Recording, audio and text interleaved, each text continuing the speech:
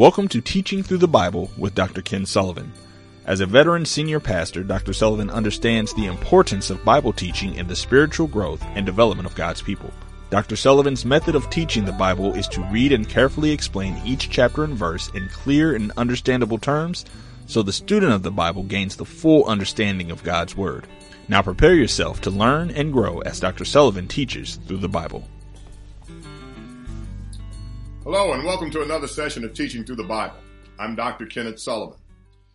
Today we're teaching from the book of Ephesians chapter 2. We're going to be covering the entire chapter as usual, and I'm reading in the New International Version. So let's jump right into our study today. Again, I'm reading Ephesians chapter 2, New International Version, verses 1 and 2.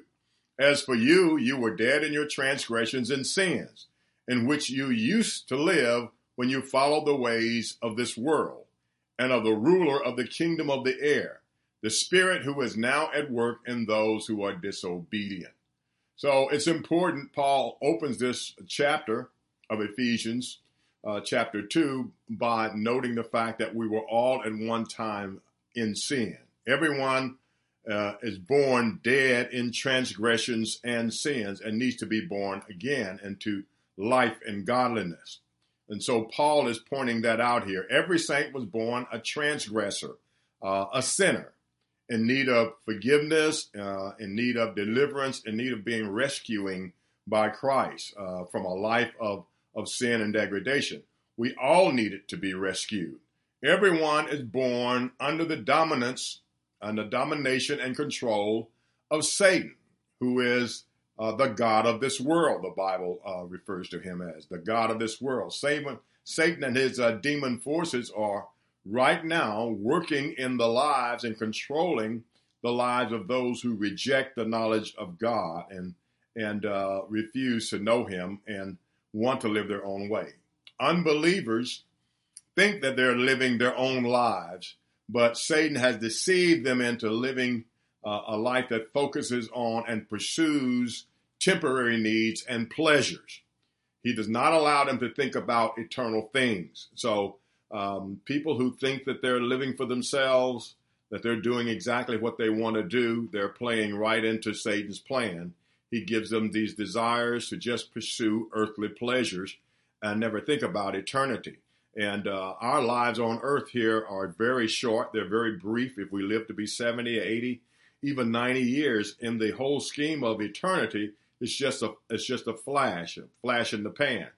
And so Satan wants people to put all their eggs in the basket of this life, to focus on gratifying the desires of this life. The things that unbelievers focus their entire lives on are things that give temporary satisfaction and temporary gratification, but have no eternal value. Jesus said in Matthew chapter 6, he said, "Don't worry about these things, saying, what will we eat? And what will we drink? And what will we wear? These things dominate the thoughts of unbelievers. But your heavenly Father already knows all your needs. Seek the kingdom of God above all else and live righteously, and he will give you everything you need." That's Matthew 6:31 through 33 in the New Living Translation. So Jesus said that unbelievers, people who don't know God and don't pursue God, give all their attention to material things. They focus on the pursuit of material things, gratification of the flesh, and not just sinful pleasures, but temporal needs.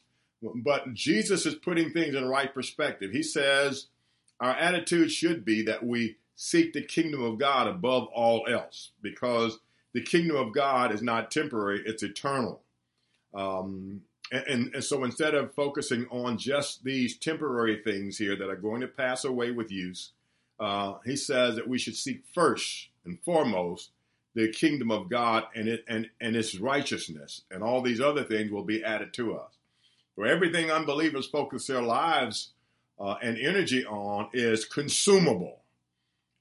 Careers and homes and cars and clothes, food and liquor and drugs and sex. Now, Now, some of these things are necessary, of course, and they're part of this. Some of them are part of this life.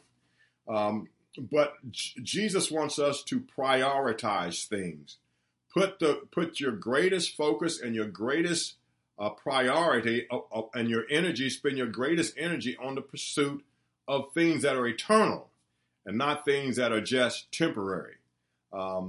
Temporary things, these natural things, are either eaten up, or we drink them up, or we wear them out and they get old. But the things that are eternal, they last forever. So we should not be focusing all of our energies just on material things. We should seek the kingdom of God above all else, Jesus said. And Jesus also said in Matthew chapter 6, same chapter, verse 19 and 21, don't store up treasures on earth for yourselves, where moths eat them and rust destroys them, and where thieves break in and steal. But he said, store your treasures in heaven, where moths and rust cannot destroy, and thieves do not break in and steal. Wherever your treasure is, there the desires of your heart will be also. Again, that's Matthew chapter 6, verse 19 through 21.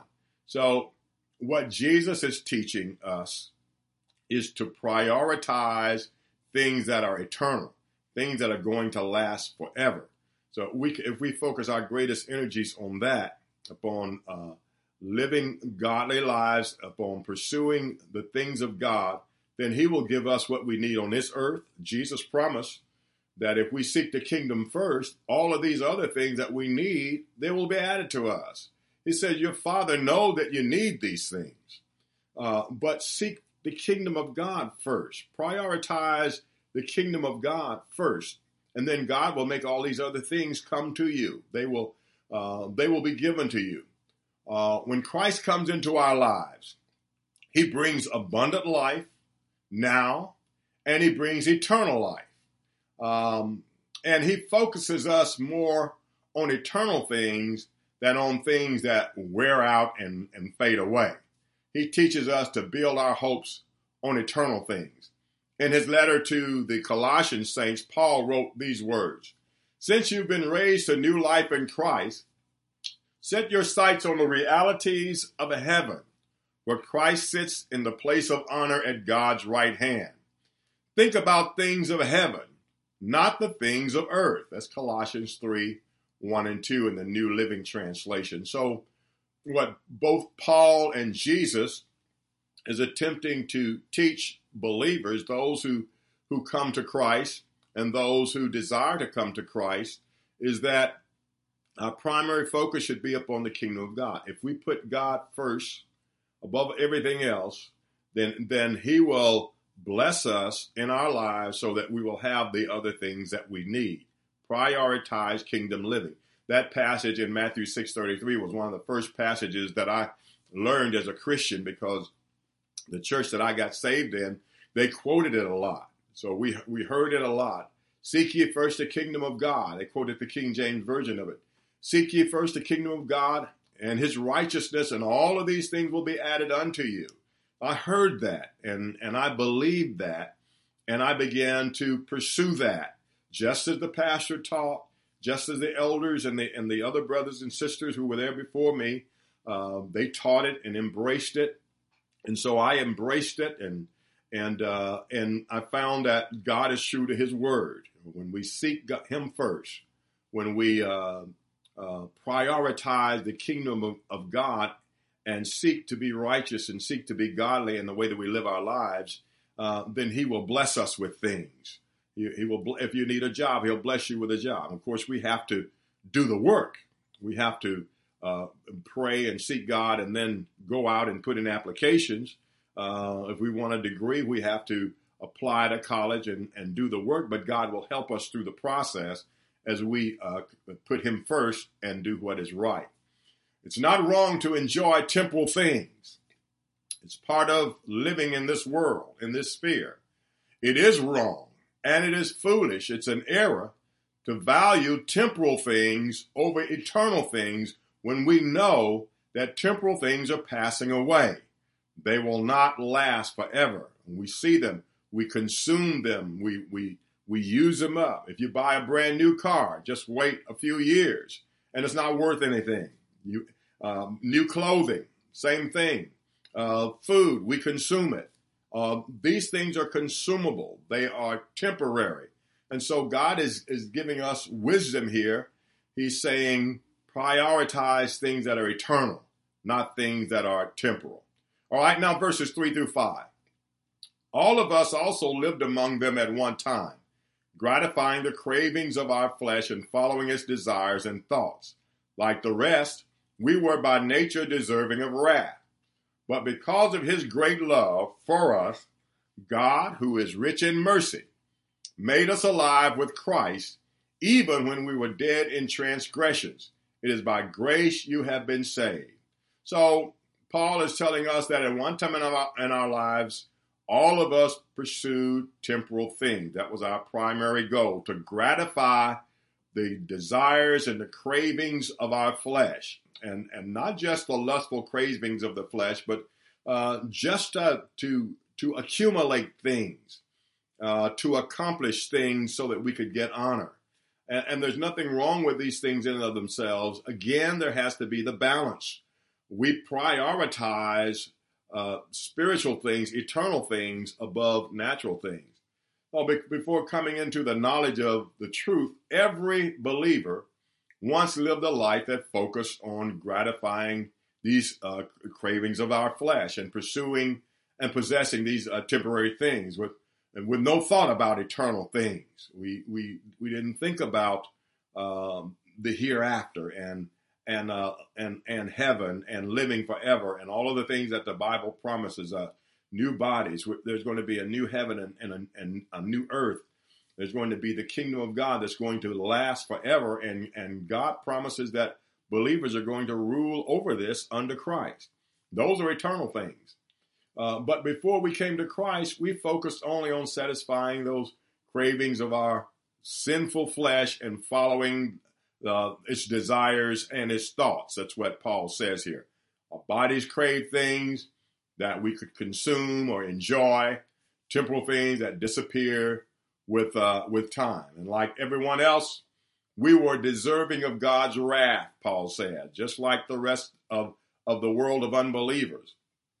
But because of his great love, God loved the world so much that he gave his only begotten Son, that whosoever believeth in him should not perish but have everlasting life. Because of God's great love for us and his great mercy, he made us alive. Those of us who have come to Christ, those of us who came to believe when we were at one point unbelievers, he made us alive with Christ even when we were dead in transgressions and sin. That is, he approached us even when we were sinners, when we were in our sins, and he brought to us the knowledge, the word of God and the knowledge of God, and he saved us right there while we were in transgressions and sin.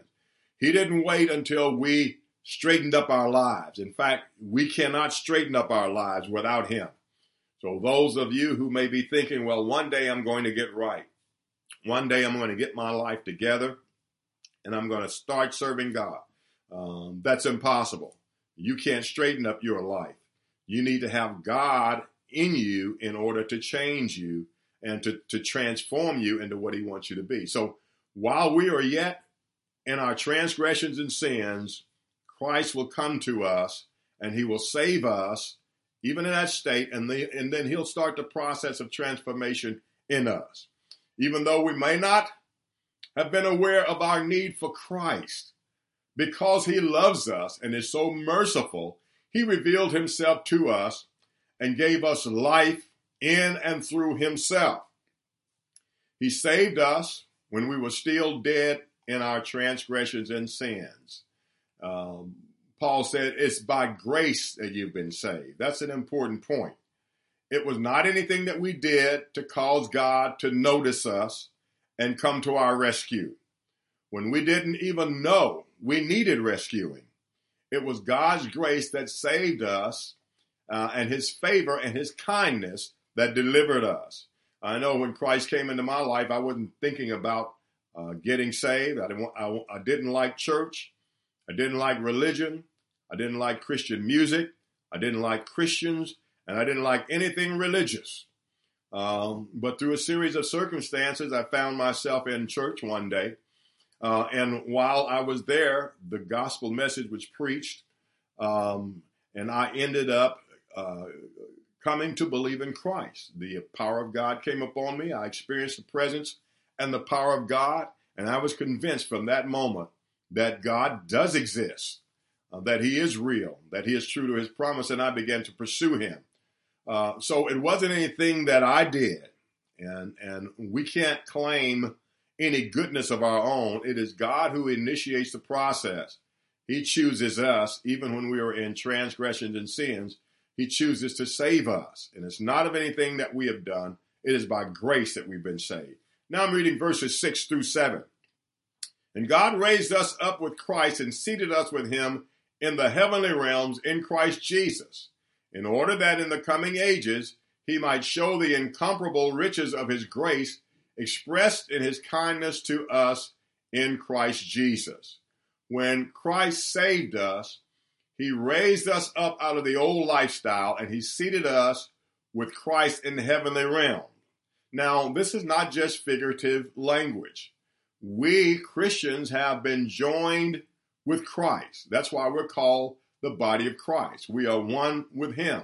We are joined together with Christ. The Bible says we are heirs of God and joint heirs with Christ, like a husband and a wife. Although we are physically still on earth, this is only a temporary situation. We will one day rule and reign with Christ over the new heavens, over the new creation. There's going to be the new heavens and the new earth, and we're going to rule and reign with Christ over all of it. Our status has been elevated even now while we sit on earth, while we dwell here on this planet. Our status has been elevated and we are sitting with Christ the King. Our condition has been changed from sinner to saint. Our future has been secured. We shall rule and we shall reign with Christ forever and forever. In his letter to the Colossian saints, Paul wrote these words: "For you died to this life, and your real life is hidden with Christ in God. And when Christ, who is your life, is revealed to the whole world, you will share in all of his glory." That's Colossians 3 and 3 and 4 in the New Living Translation. Verse 7 of our text today, chapter 2, Ephesians chapter 2, verse 7 says, "In order that in the coming ages he might show the incomparable riches of his grace expressed in his kindness to us in Christ Jesus." This simply means that throughout all eternity, we will be like living trophies showing everyone how good God is. The angels will be able to look at us walking around in the new creation with our new bodies and with glory exuding from us and with God's goodness. And they will know that we were once sinners, we were once lost, and because of the blood of Jesus Christ, he rescued us out of our sins and gave us eternal life and brought us into the kingdom of God. 10 million years from now, we will be there for everyone to look at and everyone to see. We will be living expressions of God's mercy and his kindness and his goodness. Everywhere we go, we will be living expressions of how good God is. And he'll be able to point to us throughout all eternity as testimonies of how good he is. God loved the world so much that he gave his only begotten son that we could be in the kingdom of God and in the kingdom of heaven and live in the new creation along with Christ and all of the saints and all of the angels. Now I'm reading verses 8 through 10. "For it is by grace you have been saved through faith.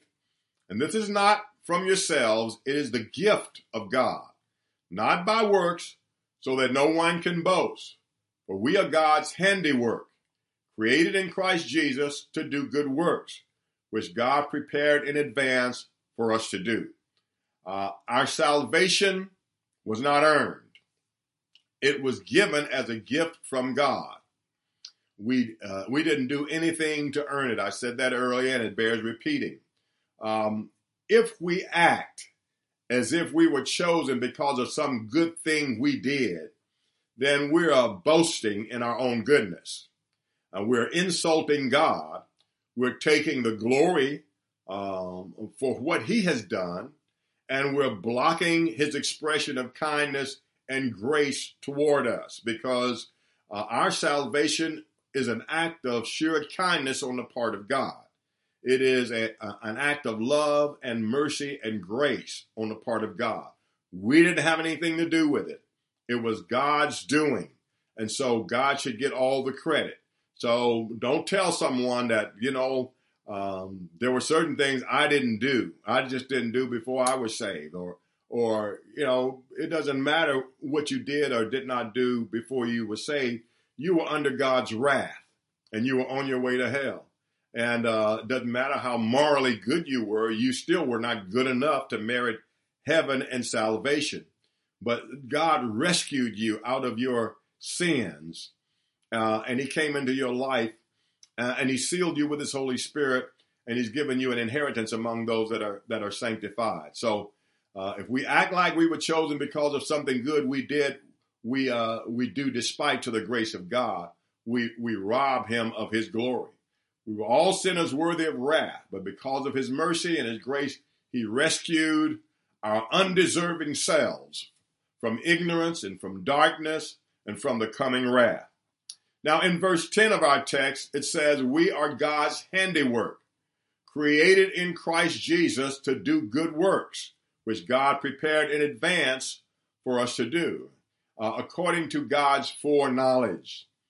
God knew who was going to hear his message when it was preached, or who was going to hear it and respond to it. And according to God's foreknowledge on who would choose to receive the message, who would believe the message, he planned out our whole eternity. And God knows the ending from the beginning, so he is able to plan out what we are to do. So he created us to do good works even before we became believers, because he knew that we would one day become believers. He knew who would and he knew who wouldn't. And according to that, he has created us in Christ Jesus to do the good works that we're doing. So whatever it is that you're doing now as a believer, whatever good you're doing, whether it's much or whether it's little, God created you beforehand to do those good works. He put it in your heart. He gave you the gift to do the things that you are doing. Because knowing that we will one day obey the gospel message that we heard, God planned out our future on earth here and in eternity. Now, we are God's handiwork, the NIV says. One translation says we are God's masterpiece. He planned out the good works that we would do here and now and throughout eternity. Now, verses 11 through 13. Therefore, remember that formerly you who are Gentiles by birth and called uncircumcised by those who call themselves the circumcision, which is done in the body by human hands, remember that at that time you were separate from Christ, excluded from citizenship in Israel, and foreigners to the covenants of the promise, without hope and without God in the world. But now in Christ Jesus, you who were once far away have been brought near by the blood of Christ. Now, that's a mouthful, and I want to unpack that. We Gentiles, non-Jews, if you are not a Jew, you are a Gentile, okay? So we Gentiles were outcasts. God's covenant was only extended to the Jewish people, the Jews, and those Gentiles who converted to Judaism by being circumcised and keeping the law of Moses, okay? A Gentile could convert, become a Jew, or become Jewish, at least come under the Jewish religion by submitting to the rite of circumcision and by keeping the law of Moses. Now, Jews look down on Gentiles and they call them uncircumcised. Gentiles were excluded from Israel and shut out from God. But Christ came to rescue Gentiles and bring them into the family of believers along with the Jews. The blood of Christ was shed to bring forgiveness of our sins and adoption into the family of God. And so now we, Jews and Gentiles, are made one. We are brought near. The Gentiles were brought near. The Jewish people were already near because they had the oracles of God. That is, they had the word of God, the knowledge of God. They had the law and all of the ceremonies and all of the things that God gave to them as his chosen people. Gentiles had been excluded. But through Christ, we were brought in, adopted into the family of God. And now both Jews and Gentiles are one in Christ. Now I'm reading verses 14 through 16. For he himself is our peace, who has made the two groups one, and has destroyed the barrier, the dividing wall of hostility, by setting aside in his flesh the law with its commands and regulations. His purpose was to create in himself one new humanity out of the two, thus making peace, and in one body to reconcile both of them to God through the cross, by which he put to death their hostility. Now let me unpack that. The law of Moses, which was given to the Jewish people, the descendants of Abraham and Isaac and Jacob. Okay. The law of Moses was full of commandments that kept Jews separate from Gentiles. God put these laws in place to keep the Jews from being swallowed up by the superstition and idolatry that the Gentiles were sucked into. God's separation of Jews from Gentiles had nothing to do with race. Okay. It had nothing to do with race, but it had everything to do with religion. The Gentiles were idolaters. They were full of superstition and false notions about God. They worshiped many gods. They indulged in witchcraft and spiritism and all kinds of foolishness that was darkness. So to prevent the Jews from sliding into that and being sucked into that, God separated them from the Gentile nations. He gave them the law through Moses. He gave them the law, and the law, the Mosaic law, was full of prohibition, things that separated the Jews from the Gentiles. God wanted to keep the Jews distinct and separate from the Gentiles so they wouldn't get pulled into all of the stuff that the Gentiles was in until Christ could come. Okay, if the Jews had gotten diluted or sucked into the Gentile, then the whole knowledge of God could have been lost. So God wanted to maintain the knowledge of God, the prophets, and all of the prophecies concerning Christ, and he wanted to keep a distinct people until Christ could come. Now, some of the law that kept Jews separate from Gentiles were as follows. I'm going to share some of them with you. First of all, monotheism. Monotheism is the worship of one God. The Gentiles were polytheistic. That is, they worshiped many gods. They worshiped false gods. They made gods out of wood and stone and different kind of material, metal. And then they would bow down and worship these things. And in their idol worship, there would be demonic involvement, because sometimes there would be supernatural things that would go on because demon spirits were leading them in further and further into darkness and in unbelief. They were being deceived by demonic spirits. And so there was Satanism and there was witchcraft involved in these things. And they worshiped all of these different gods. Okay. So, but God taught the Jewish people that there is one God, and they were only to worship that one God. So that's monotheism, and that kept them separated from the Gentiles. A second law was the law of marriage. Jews were commanded not to intermarry with Gentiles because they would be drawn into idolatry. Deuteronomy chapter 7, verses 1 through 3 says, do not give your daughters to their sons, or take their daughters for your sons. And it goes on to say they would seduce you into worshiping their gods. Okay, so there was the law of monotheism, and then there's a law of marriage, and then there was a law, the dietary laws. Jews were commanded only to eat certain kinds of animals that were designated as clean animals: while Gentiles ate anything they chose to eat. That was another law that separated them.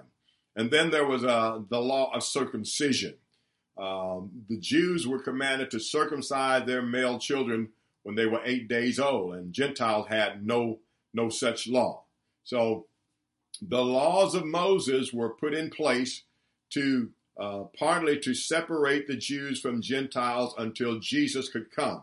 There was that wall of division between Jews and Gentiles, and the Jewish people looked down on the Gentiles because they thought of the Gentiles as unclean, uncircumcised, heathenistic, and so forth, ignorant and superstitious, which Gentiles were for the most part.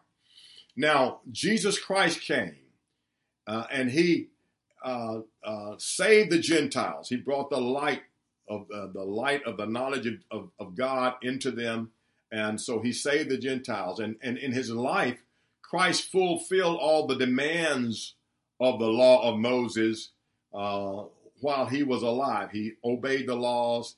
No one was able to completely fulfill those laws except Christ. And Christ came, he completely fulfilled the laws. And then in his death and resurrection, he ended that old covenant with its laws of separation.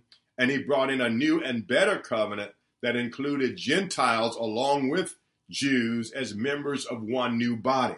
Okay, so Christ took down the wall of separation, which was between Jews and Gentiles, which was the law. He fulfilled it, and the Bible says he nailed it to his cross and he took it out of the way. Okay, so now Christ brought peace between Jews and Gentiles, because now he saved the Gentiles along with the Jews, and now we're one body.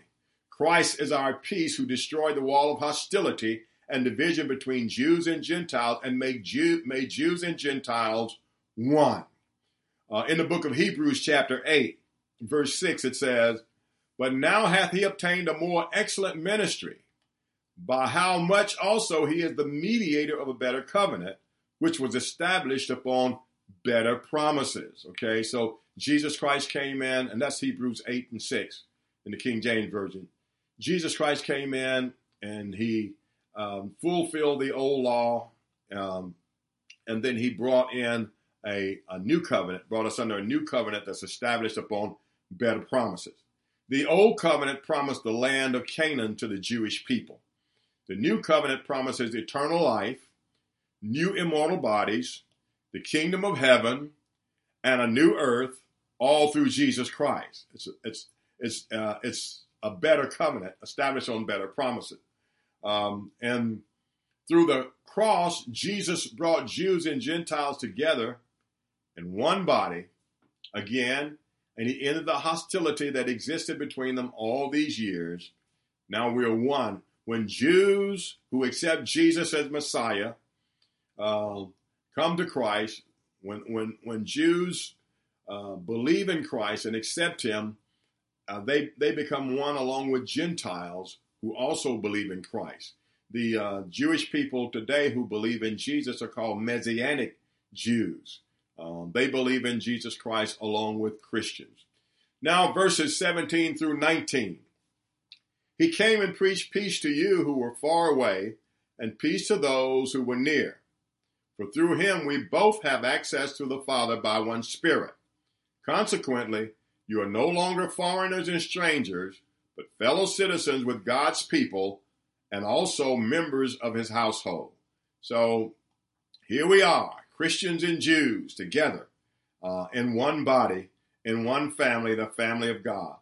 Gentiles were adopted into the family of God when they accepted Christ. When Christ came, and every Gentile who accepts Christ becomes part of the body of Christ, and every Jew who accepts Christ becomes part of the body of Christ. I don't care whether you are a Jew or Gentile, you cannot enter into the family of God except through the Lord Jesus Christ.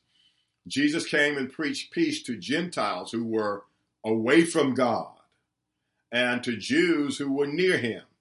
Now Jews and Gentiles both have access to God the Father by the Holy Spirit, but only through faith in Jesus Christ. Again, it's important to note that neither Jews or Gentiles can come to God can be saved, can come into the family of God and Christ, except through Jesus Christ. Okay?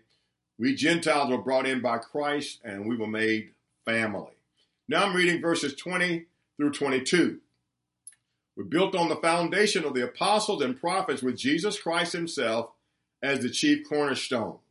In him, the whole building is joined together and rises to become a holy temple in the Lord. And in him, you too are being built together to become a dwelling in which God lives by his Spirit. Now, this is symbolic language. Paul is using building construction terminology to illustrate how God has built us into a holy habitation for the Holy Spirit. Okay, so we are now the body of Christ.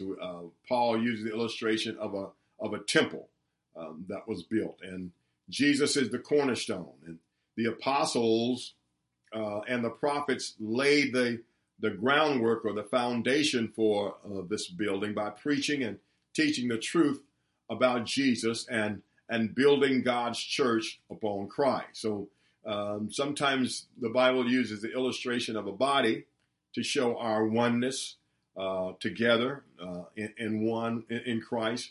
Here Paul is using the illustration of a building. We are like stones in a building, one temple, and Christ inhabits us. So every new believer who turns to Christ is like another stone that's been added to that building. Peter put it this way. He says, you are coming to Christ, who is the living cornerstone of God's temple. He was rejected by people, but he was chosen by God for great honor. And you are living stones that God is building into this spiritual temple. That's 1 Peter chapter 2, verses 4 and 5 in the New Living Translation. Okay? So we are, every Christian and every Christian Jew or Messianic Jew, every person who believes in Christ and comes to God and believes in Christ become a living stone, as it were, in this great building that is inhabited by the Holy Spirit, the Spirit of God in Christ. Okay? So we have something to be grateful for. If we're believers, we have something to look forward to. We have something to rejoice. And we are part of the universal body of Christ. I don't care what denomination that you come from, a Christian denomination. If you believe in the essentials of the gospel message of Jesus Christ and you accept that, then you're part of the body of Christ, and we are one together. Well, that brings us to the close of Ephesians chapter 2. Next time we will cover chapter 3. Thank you for joining us, and may God bless you until next time.